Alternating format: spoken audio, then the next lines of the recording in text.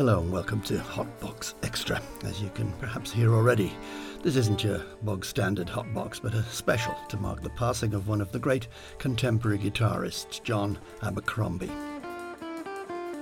He died on the 22nd of August at the age of 72, so we'll take a little time now to listen to some of his work. This is the so-called third quartet, with a track that he wrote himself called Banshee.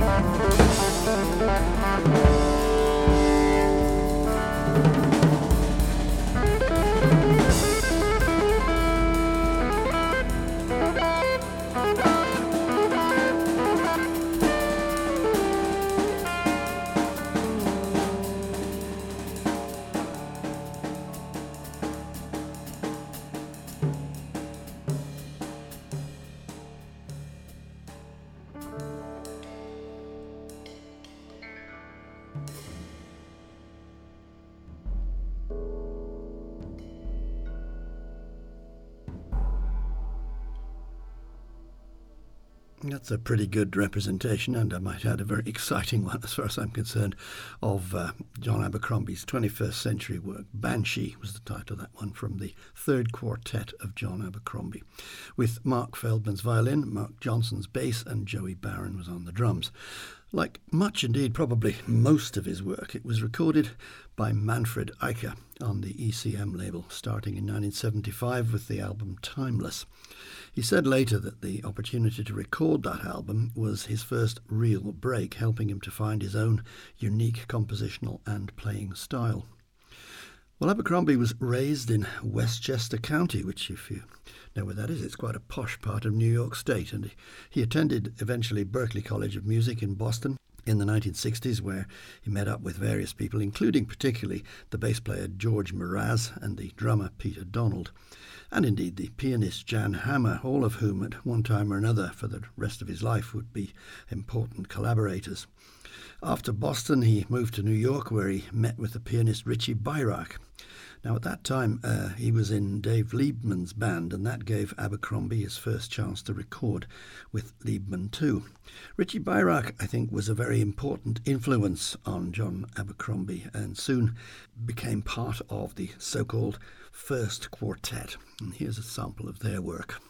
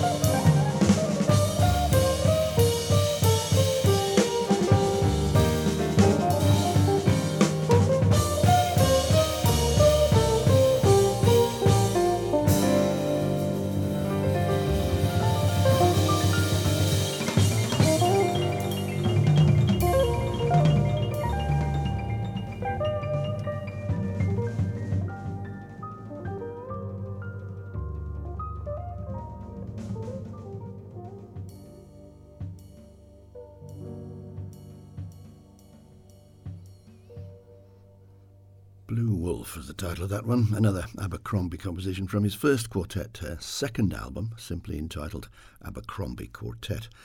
The quartet consisted of Richie Byrack, a great driving solo there incidentally, and George Mraz on the bass and Peter Donald on drums, his old pals from the Berklee days.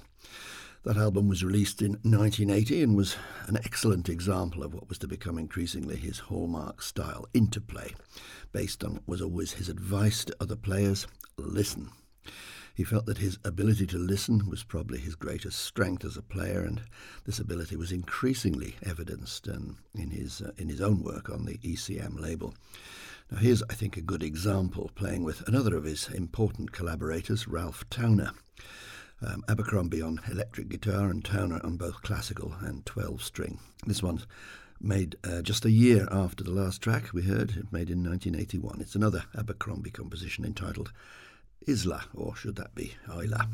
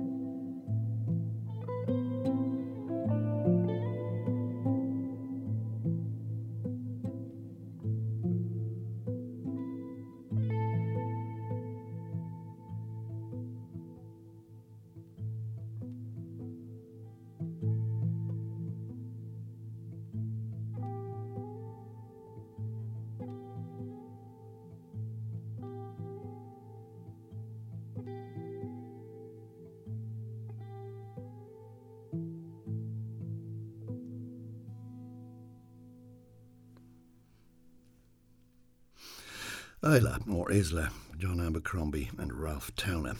You might or now have got the impression that John Abercrombie recorded exclusively for the ECM label, and that wouldn't be quite true. And to prove that, we'll check out now one of those where he strayed away for whatever reason, I don't know. You might also have got the impression that he never recorded anything that wasn't his own composition. He certainly was a very prolific composer. But that wouldn't be true either. He always said that he loved playing what we now call standards. And this is a nice example of that, teamed up with the bassist Eddie Gomez and the drummer Gene Jackson.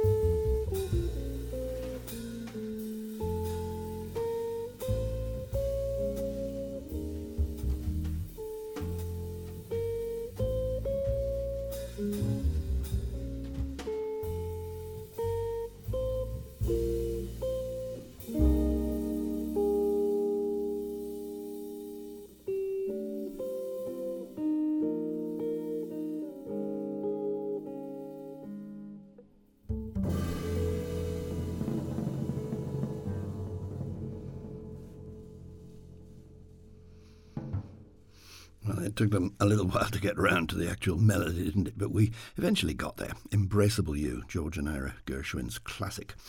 That's from the so-called New York Sessions, recorded in 2006 and released on the Chesky label 2 years later. Eddie Gomez and Gene Jackson making up that trio. Maybe we could take another standard from the same team and the same session, indeed, maybe rather less well known, this one. This is a marvellous tune, though, Moon and Sand, written by Alec Wilder.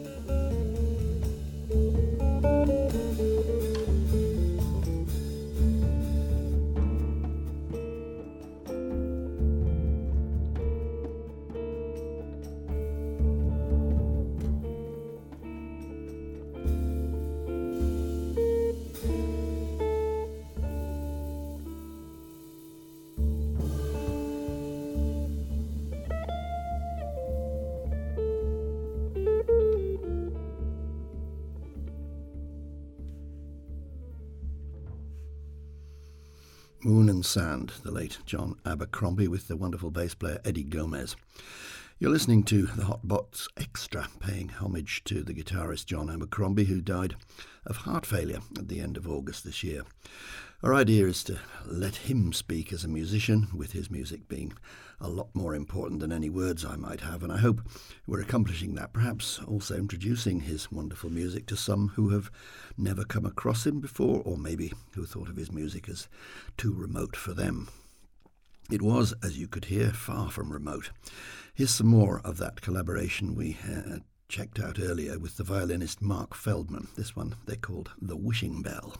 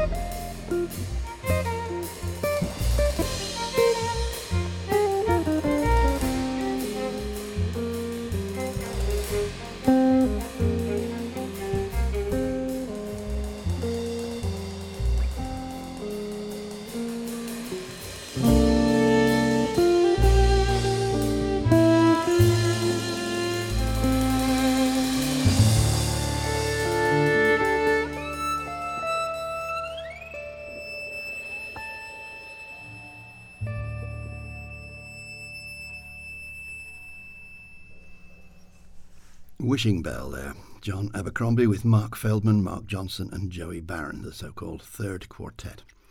Well, like most of his collaborations, Abercrombie first assembled a chosen group and then immediately took them on tour, culminating in a recording session when the band had settled into a groove and the individuals had become fully adept at listening to one another. We'll finish this short appreciation of his work, and there's so much that I haven't played I'm very conscious of, it's almost a sin, with another short piece from the band we've just heard, and a Bill Evans composition fittingly entitled Epilogue. I hope this little programme has proved a fitting epilogue for John Abercrombie. If you want to learn more, there's a lot on the internet, of course, including some fine tributes from various people and some really nice video clips as well. A full-scale hot box will be along in a few days' time. Incidentally, it'll be a pianistic affair investigating those that we have filed under the letter G. Errol Garner, Red Garland, Larry Goldings, Benny Green, and so on. Lots of great music to look forward to. But now, let's leave the late John Abercrombie with Epilogue.